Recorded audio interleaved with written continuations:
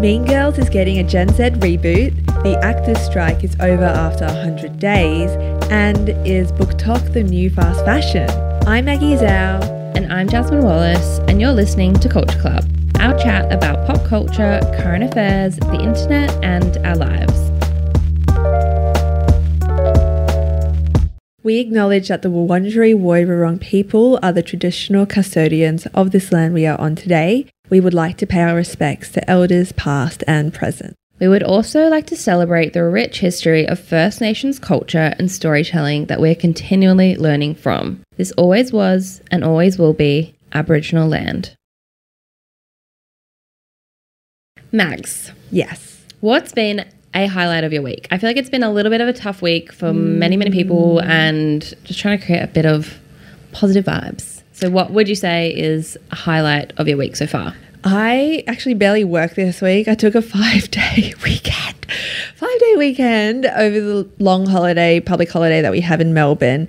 And it really felt like that period between Christmas and New Year's where you don't know what the day is. You kind of lounge around kind of doing nothing. I genuinely, like, when Wednesday rolled around, I was like, whoa, we're already halfway through the week. I didn't even know. So I was very lucky and I got to spend quite a lot of time near the beach and in nature. So that was a nice, very, very, very nice highlight of my week. Which beach were you at the other day? Yeah, so I was at Elwood Beach. I went to Portsea. I didn't go to the beaches there though. And okay, that's not a beach, but I was also in Glen Waverley. Like, my friend was house sitting and we had like a day out of it. And very fun. Lovely. I know. I also went to, on the public holiday, I went to the DFO in South Wharf, and because my boyfriend needed to buy some shoes. Anyway, so it was like really, really hot that day, and going to like an air-conditioned shopping centre, and I was like, this feels like Christmas because it's so hot, and then all the Christmas sales have already started, and I got a Boost juice, and I was like, I feel like I'm simultaneously a teenager, but like a teenager at Christmas, you know, when you're like teenager and your hobby is like going to the shops and buying like $10 earrings. Yes, that's what I did. So what was the main jewelry shop? Not La Vista. Yeah, Diva. Yeah, the way that Diva had a chokehold. So in Chadstone, my local, it'd be like Diva was opposite Supre. Oh, same in Coffs Harbour. That's so funny. Gosh. I wonder if they're in cahoots with each other. Yeah, they should be. So I totally vibe that. I feel like that's quintessential Australian summer, like Boost juice in an air-conditioned shopping centre. While buying earrings. But in other news, the question that's been plaguing me for half a week was, is Harry Styles bald? Yeah, I thought this was very fake at first. Like, some of the photos were just like blurry as. I was like, I'm not believing it until I see it. And yeah, I got confirmation this morning from, I think it was like TMZ posted a photo of him with his girlfriend Taylor Russell at some sort of gig. And he's got a buzz cut. I think it looks so good. I like it too. I feel like we're two buzz cut girlies. Like, we enjoy them. Well, my boyfriend's been saying for ages, he's got like curly hair, short but curly on top. And he's like starting to recede a tiny bit. And he's like, I just kind of want a buzz cut. And I'm like, but I love your curls. But now seeing Harry Styles, maybe I'm like, do it. Maybe he could be buzz cut. Do it. Tom did it earlier this year for like the first time. I really rated it. And also, hair grows back so quickly. True. But also, exposing him on the podcast, he is receding. So I'm like, what if they never grow back? But he's like, surely curls will grow back better. But I don't know. We'll have to wait and see. Yeah, no. I rate it though. Harry looks hot. He always looks hot. I feel like this is half a Britney moment where he's like shedding his like love on tour and post One Direction persona. Something's happening. Maybe it's like Taylor Swift kind of vibe of like shaking up your appearance, new music direction. So true. Because I feel like giving like Robbie Williams, David Beckham in the 90s. Okay, yeah. And obviously Robbie Williams was in a boy band, Take That, and he left. He had the biggest solo career. So kind of similar paths,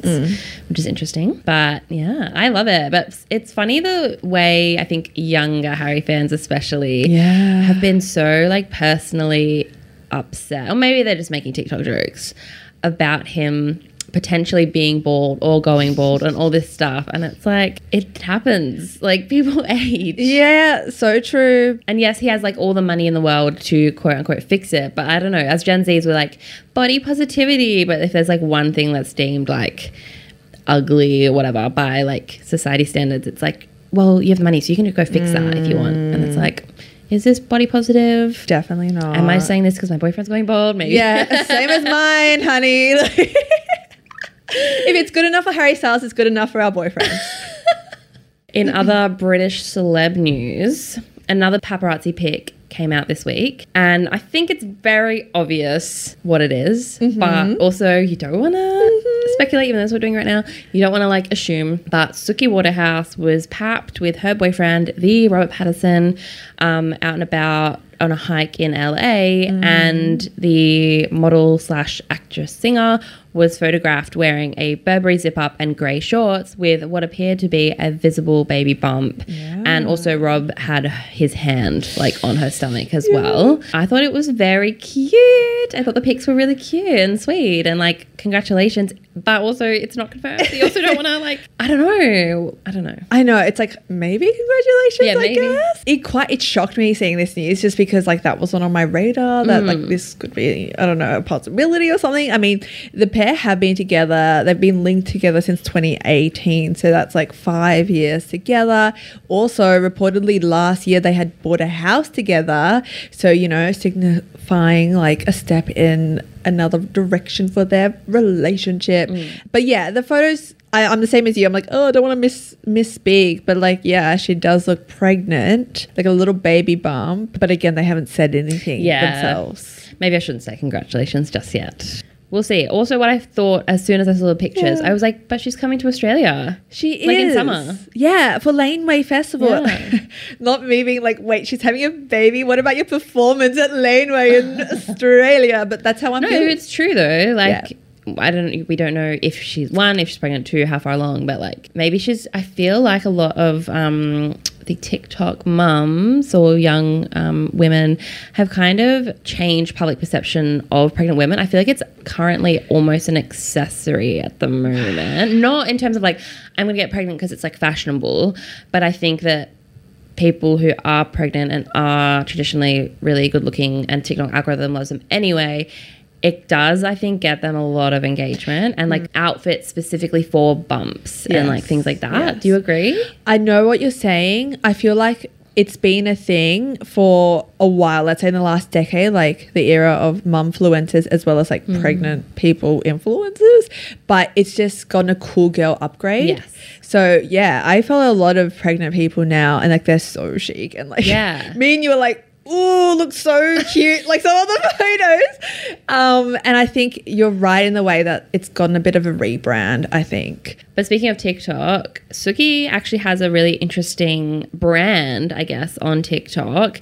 She's kind of a shit poster, for one, and she comes across as quite relatable. To me, she gives off Nepo vibes, but I can't tell if that's just because she's British, but actually her parents are working class. Okay. So they don't have a blue Wikipedia link in there for her parents. But one thing I did find interesting was her video recently that was, I just spent $350 on TikTok shop buying an air fryer equipment, and this is me trying to manifest it back.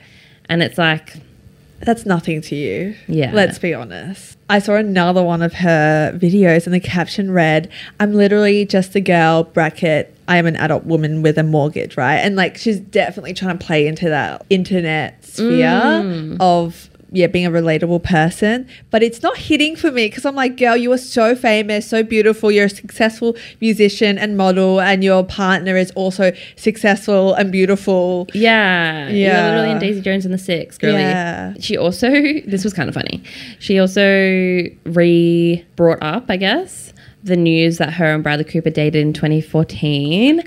Who could forget the pictures of them? I think it's in a Paris garden. Yes. And she's reading Lolita on his lap. And there's like a 15-year age gap. And she was like 20. She's 21. Or something. Yeah. And he was 38. Yeah. Reading Lolita, like surely that was set up. Surely. But her video was like, me when someone calls me crazy, but they didn't know me in 2014, and everyone's just like, we know what you're talking about. Not you bringing up Bradley Cooper, who's also dating Gigi Hadid at the moment. Oh, we haven't spoken about that, I think. I don't even want to think about that. That's actually too much for my brain to comprehend. Yeah. I don't want to. I think that's why we haven't brought it up. We're like, I'm tired. Me manifesting it, not being real.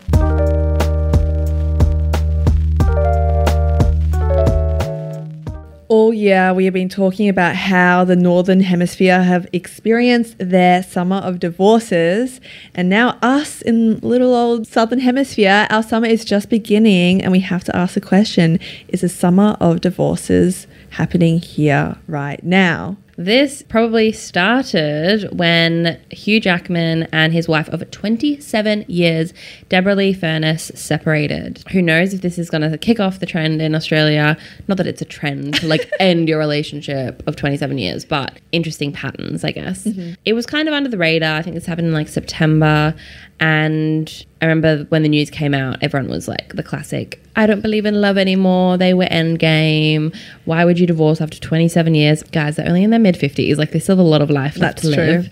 But they've been back in the news this week because a demand of Hugh Jackman's was publicised. And that is the actor is worth reportedly $100 million. Which, to be honest, sounds legit. Like he is very successful, very talented, very well loved. So I would have even assumed a little bit higher. Yeah. And he has been working for like bloody 30 years or something. Yeah. So he has said, or he seems happy to split that fortune with his wife. You know, they've built this empire together, whatever. But there's one condition, and that is that Deborah Lee signs a, quote, ironclad non-disclosure agreement because there are certain aspects of their relationship together that he wants to keep under wraps. When you saw this, what was the first thing that came into your head? Well, I saw it on TikTok and it was someone being like, what are his secrets? This is crazy. I give people the benefit of the doubt. And I think maybe he's just a very private Australian person compared to like Joe Jonas, for example, who are happy to air their familial disagreements out for the tabloids. Yeah. Like maybe he's just like, this is really sad. This relationship's come to an end. Let's agree that we don't speak on anything and I'll share this amount of money with you. $50 million will still get you very far in this lifetime. Very true. What do you think? Are you opposite? No. But when I first read that, I was like, oh my God, he's into something really random in the bedroom. Like he pretends to be a goat. Like literally, that was my first thought. Goat included.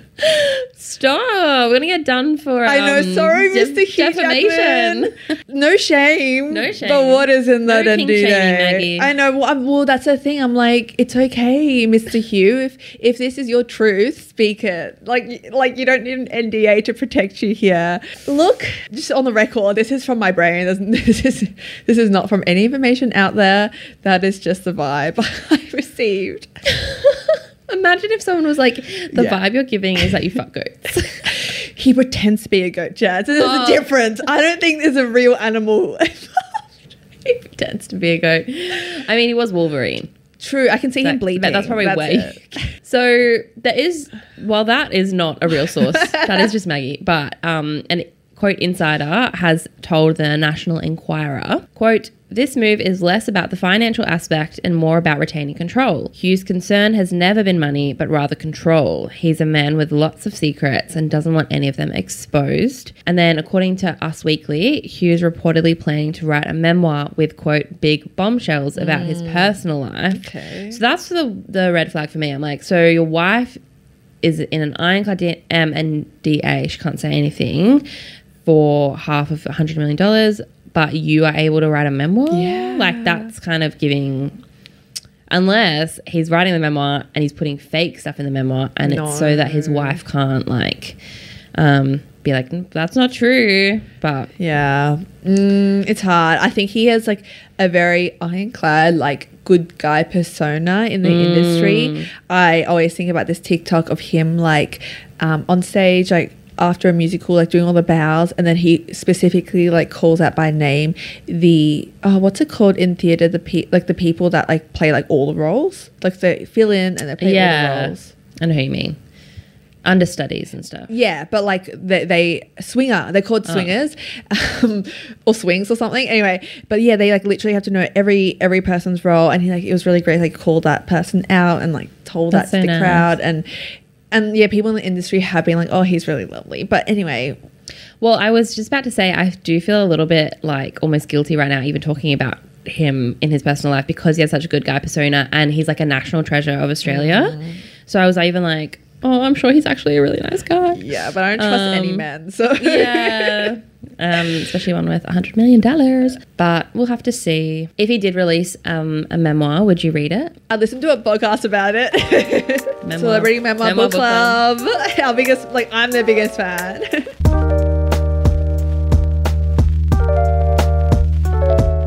After 118 days, the SAG-AFTRA strike is over.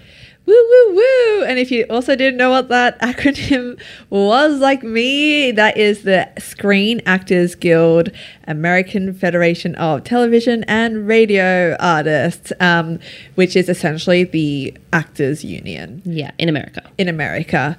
So, yeah, as we've seen on the news in the last couple of months, the last few months actually, they have been striking for an increase in minimum salaries, a share of streaming service revenue, and also protection against being replaced by AI. So big deal that this is finally over, because the writers' strike was over a little while back. It means that our favorite shows are now able to, one, be promoted, and two, start getting remade again, which is very exciting. That was crazy, when it all first kicked off, when they first went on strike. Yeah. The CEOs of Disney and Netflix and stuff were giving real supervillain energy. They were literally we'll let people starve until they succumb to coming back to work or whatever. Yeah. So it's actually very heartwarming, I think, in a time where people versus power has never been more transparent and more obvious, I think, this divide that is growing bigger and bigger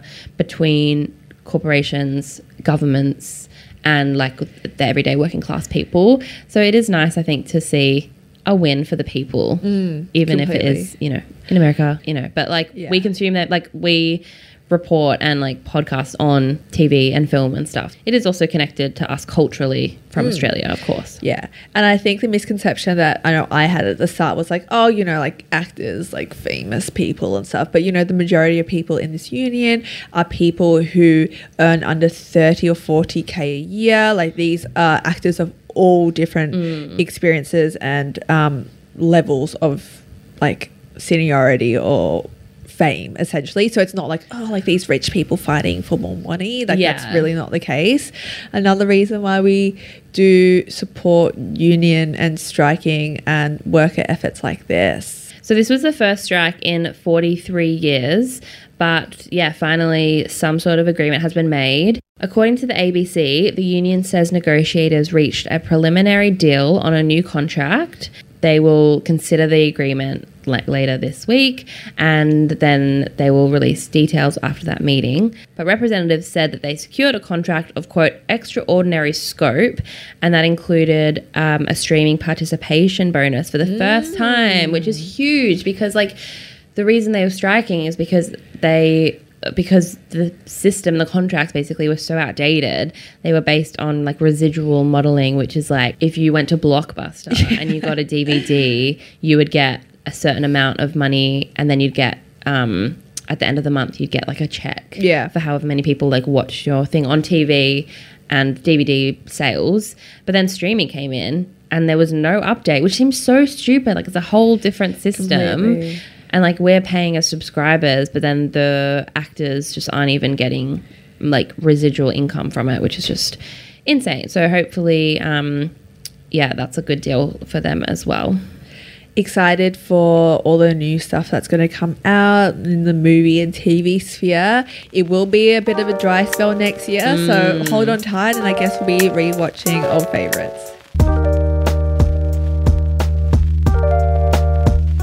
One movie that is coming out next year, on January 12th to be specific, is Mean Girls. Mean Girls the musical, we should say. Mean Girls the musical/movie. Mean Girls the musical/movie, but the trailer doesn't have any musical moments. Yeah. It's a little confusing. Well, let's break it down. Firstly, thoughts. So before I watched the trailer, this is what I knew, that this is a movie adaptation of the Broadway musical, which is an adaptation of the movie. So it's kind of going back to its roots in terms that it is a movie, but obviously it's not the same. It's not just a like straight remake. I was excited because Renee Rapp is the main character. She is Regina George.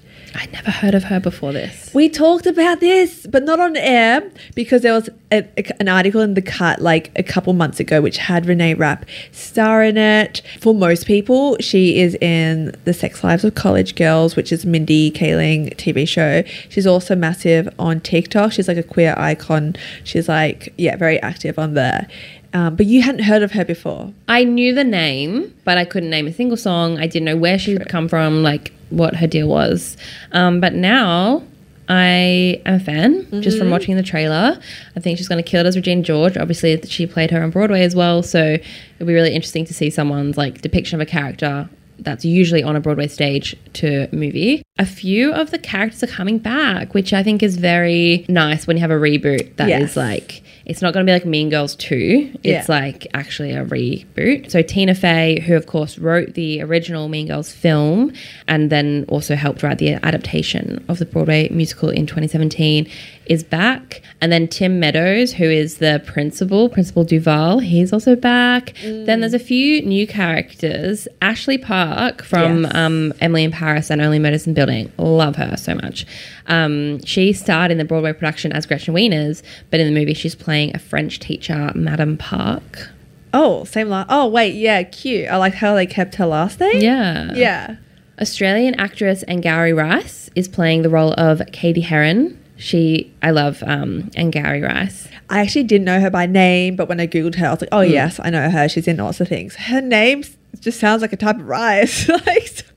You're speaking to someone whose name is Jasmine as well. I love rice, but she's incredible. She's incredible. What a massive get for her as well, hey? Yeah. And she was just performing at like the Melbourne Theatre Company a couple months ago, and I was like, I need to go. And then classic, like one of those things that just flies by. Busy Phillips, who's like a 2000s icon, is playing like replacing Amy Poehler as Regina George's mum. John Hamm from Mad Men is Coach Carr. Yeah. Nice update of that hilarious teacher, creepy teacher, but hilarious. There's also a number of lesser-known actors who I'm really looking forward to seeing on screen. Oh my God, how could we forget as well the Summer I Turned Pretty's Chris Brindley? Conrad, anyway. His name's Conrad. In the show. I just see him as Conrad. So you watched me watch this trailer right before we recorded, and I was like, and that was when Conrad came on screen. His name's Chris Briney. Sorry, not Brindley. Bad journalism. But yes, he is playing Aaron. Yeah. Wow. So I have to say though, even though I was excited about this, the flavor of the trailer and seeing some of the casting choices did read as this like a Netflix movie. Like, you know, you didn't like the remake for She's All That, He's All That, like the one with, or did you not? I didn't even watch it. Oh my God. The one with Addison Rae? Yeah. I've never seen the original and I never watched the reboot. I watched a reboot of that. And it's kind of reading the same as well. Like in the reboot, they had some of the original people. Yeah, that's right. He's All That or She's All That. I literally don't even I don't even know the pronouns. But this is feeling a little bit the same. And I think it's because there wasn't the musical element in the trailer. Yeah, well, the trailer is set to Olivia Rodrigo's Get 'Em Back. Iconic song. Iconic. But yeah, why do you think that they haven't put the fact that it's a musical like they haven't shared musical numbers in the trailer?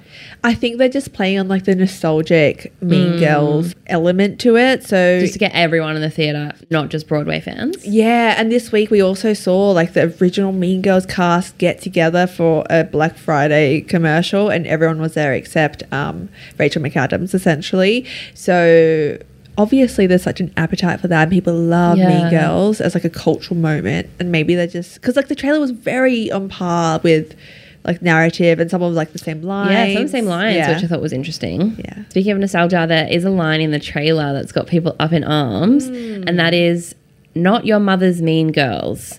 So basically saying like we assume that your mother is like the Mean Girls, the OG Mean Girls era. obviously the original came out in 2004. So if you were 17, which is the same age as the characters are, you would be 37 now. Wow. And I've seen a few tweets that are like, I don't think boomer executives realize how many 35-year-olds just don't have kids now. And even if they do have kids, they're not teenage. Like, of course, some people are. But like a very, very small percentage of millennials, children, Gen Alpha are teenagers. So actually they would still be considered Gen Z technically. So I thought that was an interesting line. Like, are they doing that to get people talking, do you think? Or just to signify the fact that it's been 20 years? It feels like a boomer made that line. I'm so sorry. Or like, yeah, because I would say us, we're like the main demographic for that, and that line doesn't resonate for me at all because like my I don't know, my mom definitely didn't watch Mean Girls, and I don't think she would have been like the target demo when it first came out, but we are the people that are like reaping the benefits now. So it's a strange line, and I get it, and like I get it, and it feels like, you know, they're making a progressive woke-ish like version of Mean Girls, and they're like, I think that's what they kind of mean by that line. I think it's just a bit on the nose and a bit like cringe. Anyway, I will definitely be at the movies for this. Yeah, I'll be sat. I'm so excited. It's actually the weekend that I get back from overseas. Okay, so we'll have to make it a thing. Let's watch it together. Yeah, we'll go together. Culture Club excursion. Woo! We have to talk about this, Jazz. There was an article published in Bloomberg just this week, and it is titled, TikTok is turning the publishing world into fast fashion. Oh my God, discuss. I wish I was in school and I was on the debate team and we covered this. I'm like on the edge of my seat. I mean, when I saw the title, TikTok, like publishing and fast fashion, I was like, let's go. So the opinion piece by Jessica Carl speaks to the new release of Iron Flame, which is a sequel of like a fantasy novel series called Fourth Wing, and that's by Rebecca Yarros. And it's sold out on Amazon within 12 hours. I've seen it everywhere, multiple friends buying it, talking about it. I was like, should I read the first one? Fun fact, actually, sorry, side note, I was going to listen to it on Audible, The Fourth Wing, and there were all these reviews that were like the narrator of the audiobook, so not the author, just someone else, clearly sick when she's like reading the book, and it's disgusting, and you can hear mouth noises and snot noises and stuff. It's very off-putting, like wouldn't recommend all this stuff. And you know from book club, I'm like so bloody sensitive to audiobook narrators, so I didn't listen to it in the end, but I still am intrigued. I'm not a huge fantasy fan, but it feels like a cultural moment that I kind of want to be a part of. There's been a few like this, right? And I could be wrong, but it's like that fantasy romance genre. I'm thinking A Court of Thorn and Roses, another book that I didn't get to and didn't read, but yeah, you're right, like it's a big cultural moment. People are talking about that. I've seen this all over my Instagram as well. And I think, as a starting point for this article, it's a really interesting place to begin, because in this piece, which we will get into, she talks about like the link between book talk, fast fashion, publishing, and like fantasy writers, and problems with cultural appropriation actually as well. We've actually been lucky enough to get Jessica Carl to read out some of the piece in her own words. So here she is now. We're witnessing in real time how corners of the publishing industry have become akin to fast fashion, pushing out a steady stream of content because they know readers, influenced by social media reviews, will keep buying despite any glaring ethical concerns. And recently, Yarros' publisher, Red Tower Books, a new imprint by Entangled Publishing that's distributed by Macmillan, managed to sell its most hardcore consumers a book sight unseen. There was no title or cover photo. People bought it purely on hype. This would be fine if the untitled book, which sold out at Target, was something new. But it wasn't. Readers received a special edition of Fourth Wing, a book that most of them already owned. The formula is similar to that of retail drops, where brands release limited edition fashion lines that sell out in an instant. But instead of clothes, readers are snatching up books. Perhaps that feels like a relatively guilt-free purchase in comparison.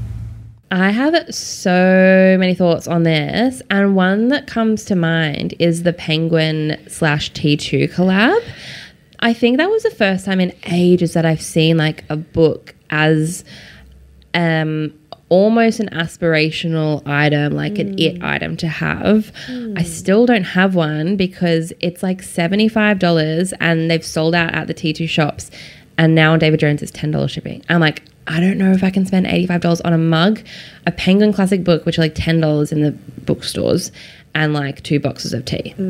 But it's like a moment, right? And it's that, to me, feels like fashion of like, this is a trend, and I really want to be a part of this community of book readers or whatever who have this collab and this drop. And the same thing with Dolly Alderton's book. I was like running around the city yesterday trying to find like the cheapest one, because I'm spending a lot of my money on books all of a sudden, because it's becoming this like almost cultural capital of what you read. I mean, I think that's always been a thing of like, what you read signifies who you are. But it feels almost like trendy, and I don't know if this is because we're in like an echo chamber of readers or not. No, I think it's definitely extended into the celebrity sphere, at least for the last couple of years even. So, you know, you see like the hot girls reading books kind of, there's an Instagram page called that or something like that. It's like literally just dedicated to that. We see like, I feel like Bella Hadid used to talk quite a lot about her reading list. Kaya Gerber especially, I think she's got a book club, or at least posts like extensively about books. And Dua Lipa. Like, it's definitely a thing, and in that realm there's also very popular books that make the rounds and are the it book of the moment, and they are cool. So even when you were saying, like, I agree that T2 and Penguin book collab was one of the first like tangible, like, go buy in store this very it item now. But I also think like bedside table photos of like having a book there, that is like cultural capital, that is aspirational too. Totally. So it's like, okay, how new is this area of like books being cool, and how is BookTok changing that? So what do you think about BookTok's influence on book consumption, and is it even a bad thing? Yeah, let's talk about it. Okay, I definitely think BookTok has changed the way people consume books. I think it's almost just amplifying or accelerating something that was already there. Like, like, we've all been influenced to read books. Just like it could have been peer-to-peer or like a newspaper review or something. But now this feels like a massive moment or like meeting place for people to discuss that. It feels like one giant book club. Yeah, but a book club where people get off on like really loving or really hating books and like the same books, and it's very quite like an exclusive place sometimes. Are you on BookTok, would you say? I wouldn't say I'm on BookTok, like especially all the fantasy like YA novel stuff. I follow creators who love books. Yeah. So, and then they will share their picks of the month. Of course, I'm thinking about Cameron Gibb, who is at Slaggy Book Club on TikTok. Love her account. So people like that I'll follow. Yeah. And it was interesting. I was just talking to our mutual friend Ruby before this and talking about this topic. And I think we can't underestimate the influence and power of BookTok as well. It's seen in like the figures and sales of books. But it's also really interesting what specific writers are put up on that pedestal and get that love. And a lot of the times that can lead to problematic people or problematic books getting so popular. Like, we're thinking Colleen Hoover, right? Is she problematic? So much, so girly. See, so I'm obviously not on BookTok. For different I've never reasons. read any of her books. Yeah, I've read a book of hers before I like fully saw. But anyway, but that's the thing. It's like, it's great that people are reading more. Should we be like surveilling what people are reading? Like, it's very hard to be like, oh no, but like this book's so popular but it's not good for XYZ reason. I feel mixed. I did also see, I think it was a tweet, sorry if it was an article, it just came to my mind. It was definitely via Eilish Gilligan, who's a musician and also at Shameless, but she said that BookTok has like basically decimated the Australian publishing industry because like the charts, like books off the top of my head, everything I Know About Love by Dolly Alderton or Colleen Hoover or whatever, they can be years old and they'll still be at the top of the charts because of the amount that people are buying them because of BookTok. Yeah. So basically, BookTok is also cannibalizing the individual publishers. Like, it's part of globalization in terms of like it's creating one chart for the whole world, or, you know, the Western world is reading these books because of TikTok.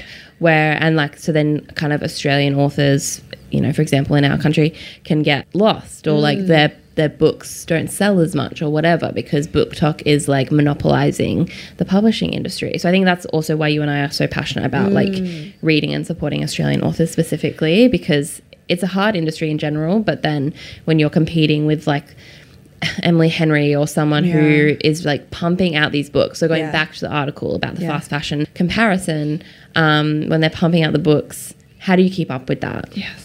Hard agree with literally everything you said. I also think this article that was published in The Guardian earlier this year was good. It was called "I Can't Stress How Much BookTok Sells, Teen Literary Influencers Swaying Publishers." Because a big part of this conversation we can't look past is that BookTok is made up of predominantly like women who are interested in reading.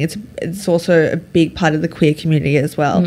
I literally don't see many men on BookTok or driving the sales and conversations around like teen YA or fantasy romance books. In the piece, actually, there's one book sales assistant who specifically calls out how the demographic of BookTok and the people like influencing is, quote, almost exclusively teenage girls. Again, we've seen this trend time and time again. When teenage girls love something, the world hates on them because of it. Yes, 100%. And it's like teen girls are like making the economy. Yes. So some stats from that article are that the most recent Publishers Association research says that BookTok is overwhelmingly a factor in Gen Z reading habits, not surprising. And then in a poll of more than 2,000 16 to 25-year-olds, almost 59% said that BookTok had helped them discover a passion for reading. Like a passion for reading, not even just like, we see so many stats about like, oh, BookTok made them purchase or read a book. The stats of that are so high, but I just love that stat because it's like, you know, help them discover a passion for reading. Especially when, you know, all the adults are like, or older adults are like, you know, kids these days on their screens, and screen time is so bad for people's mental health. And like, I don't know, I think only good things can come from reading.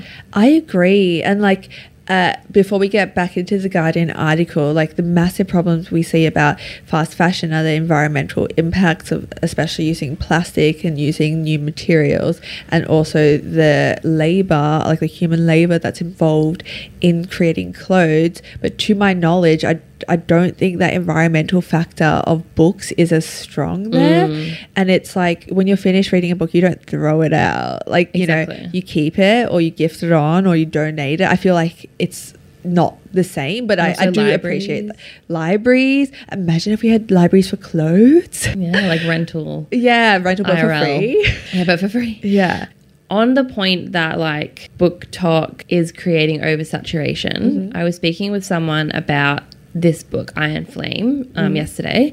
They are on Threads and they're on like the author BookTok side. And they said that the author corner on Threads has been buzzing about this book, but it was more about, is this saturating the market of dragon-themed fantasy? And I replied being like, hasn't that been saturated for decades though, for one? Hello, Game of Thrones. And I thought it was interesting that those conversations are happening in the author BookTok space of like, because now there's a female, like, you know, obviously there's heaps of female fantasy authors, but like the fact that this one is so famous that it's selling on Amazon in 12 hours, now we want to have the conversation that like, but wait, the dragon market is really oversaturated. Yeah. Of course. Like, that's so misogynistic, right? No, I completely agree. It happens on a smaller scale here when, like, Sally Rooney was obviously taking off the comparisons to other female, like, contemporary fiction writers like Diana Reid were made, like, hard and fast. And it feels like a constant, like, competition. And yes, it is competition when that is your industry and that is your work. But, and maybe this is naive or like optimistic of me, but it's like, well, at the end of the day, like, writing is art in a sense, and like putting out books in my head is not just about like a job or getting money, which potentially it is, but maybe I'm just being a bit like precious about books. But it's like, oh, I hate that we have to have all these like comparison and competition elements. I feel like that is fueled by this overconsumption of books or like the hype that's created. So I like drawing it back to that fast fashion comparison.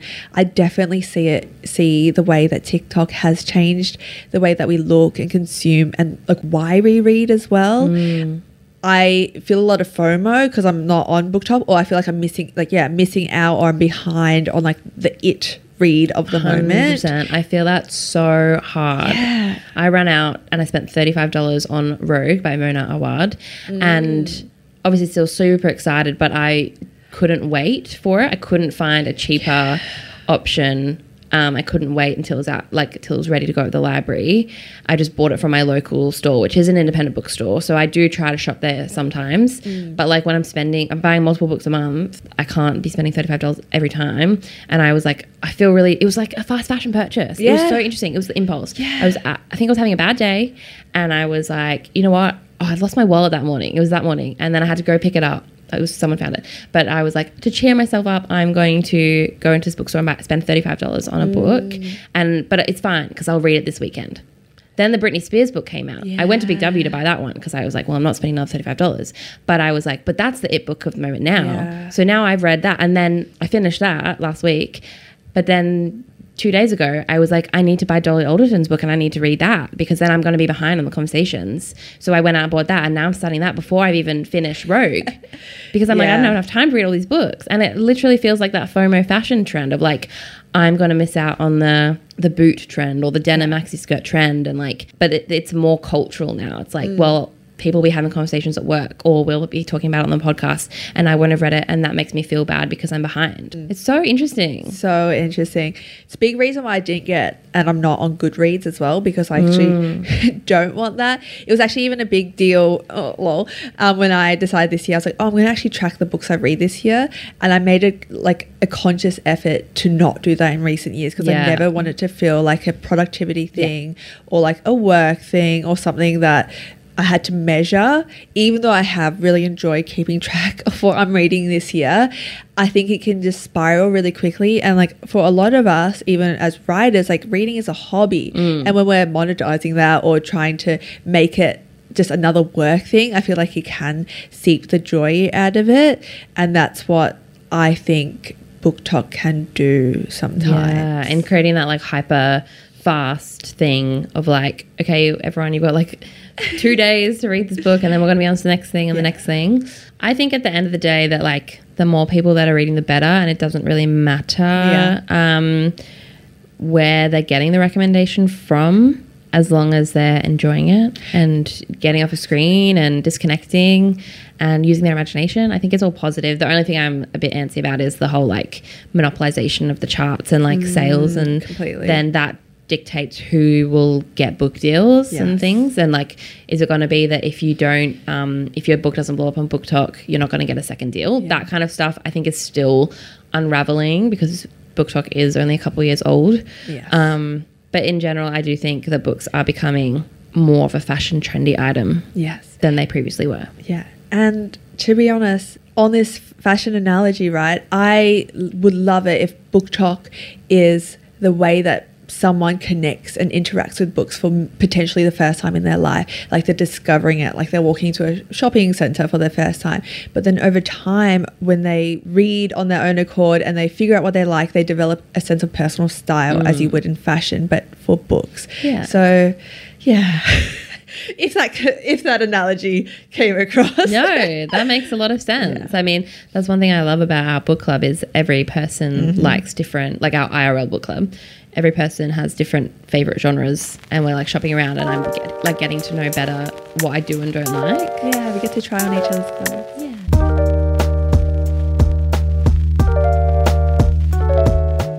It is now time for recommendations. Jazz, what is something that you've really enjoyed in the past week? Well, it's on theme. Yes.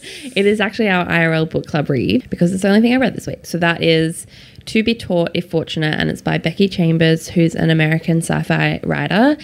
This is a novella, so it's only 140 pages long, which I've learned is like the perfect size for me. I was like, I could do this, all the time. So it was chosen by our friend Kelly, and I was really excited for it. I had a feeling that I might enjoy it, and I did. Essentially, it is set in the year 2162, which feels crazy to think about, and it's 4 space explorers who are out in the universe exploring multiple planets. It just kind of charts like their work and then their interpersonal relationships, and it has very beautiful prose. There were moments that made me be like gasp or like laugh out loud, and I just thought it was really inspiring as a writer as well to like read that type of prose. Is very aspirational to me. It's also a nice beginner's look into sci-fi. I think if you're like a bit intimidated by it, and like sometimes like sci-fi jargon can be a lot, but it was a lovely read. Especially, I think it's a good one if you've had a break and you want to get back into your reading if you're in a slump, because it is so short. I think I read it in like 2 days. So yeah, that's my recommendation. You also read it and you liked it as well. Yes, I gave that one a 3.75 out of 5, like 5 stars. And I really enjoyed it. I agree. A really great like sci-fi space book, which is like something I haven't dived too much into. You have another book recommendation for us. It's Yes. a book episode today. How are you recommending? Yes, it's actually already copped a mention in this episode already, but it is Dolly Alderton's new book, which is called Good Material. I was lucky enough to get like a copy about a week ago, so just a bit earlier than when it was released, and I stopped everything I was doing and read it. And I really enjoyed it. I don't want to say too much because I don't like it when people say things about a book that like you haven't read, and I'm going to assume that a lot of our listeners, you included, Jazz, are about to read this one, so I'll keep it light. But essentially, in terms of the synopsis, what's really interesting is that Dolly's actually writing from the perspective of a man. Oh, to be so brave to dive into the head of a male. Big challenge. Big challenge. And she did interview like 15 men for this as part of her research. Top line synopsis is essentially it follows a man who's like whatever in his early 30s who's going through a breakup, and this is essentially just him going through a breakup as a top line narrative. And I finished it this morning and I really enjoyed it. It's bit different to her other books. Again, I don't want to say too much, but I just think, yeah, if you're a fan of Dolly, you'll enjoy this, I reckon.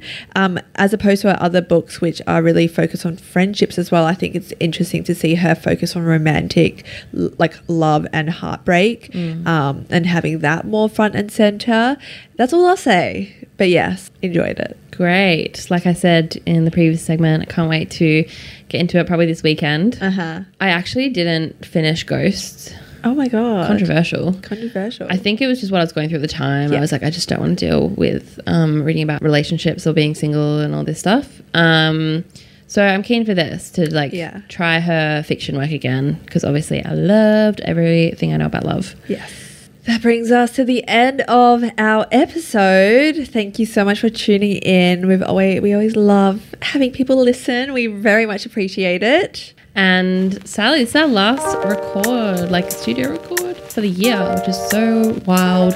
But we will still be in your ears up until sometime when we Christmas. have a break. Yeah, completely. You can find us on social media at Culture Club Pod on Instagram and TikTok.